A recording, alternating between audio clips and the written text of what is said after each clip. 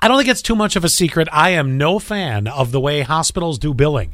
You know, not even a little bit. It is really, it's so magical. They're magicians because it's amazing to me how something that's quoted at $5,000 suddenly is $10,000. Absolutely. When you find out you have insurance, it's bippity boppity boo. You're going to pay $10,000 too. Oh my gosh! But anyway, this one I will tell you will have everyone going, "Oh hell no!" What?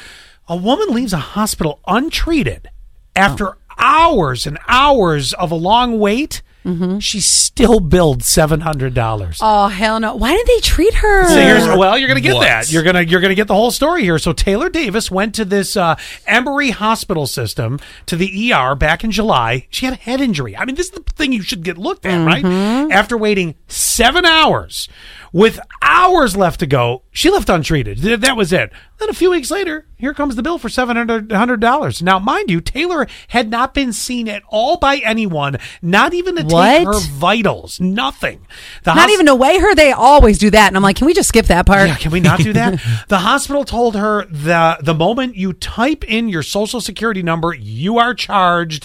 It's a type of, quote, facility fee. No. Now, a TV station down in Atlanta had reached out to this hospital system. Then you get the automated response. And I don't know what's more infuriating, the $700 bill for this facility fee or this response. Emory Healthcare takes all patient concerns seriously and appreciates this has been brought to our attention. Our teams are currently looking into this matter and will follow up directly with the individual. No, they're What's not. to look into?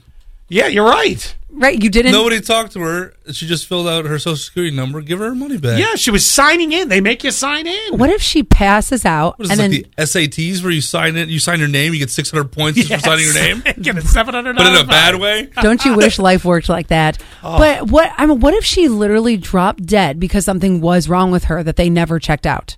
And did she end up Still just bill her.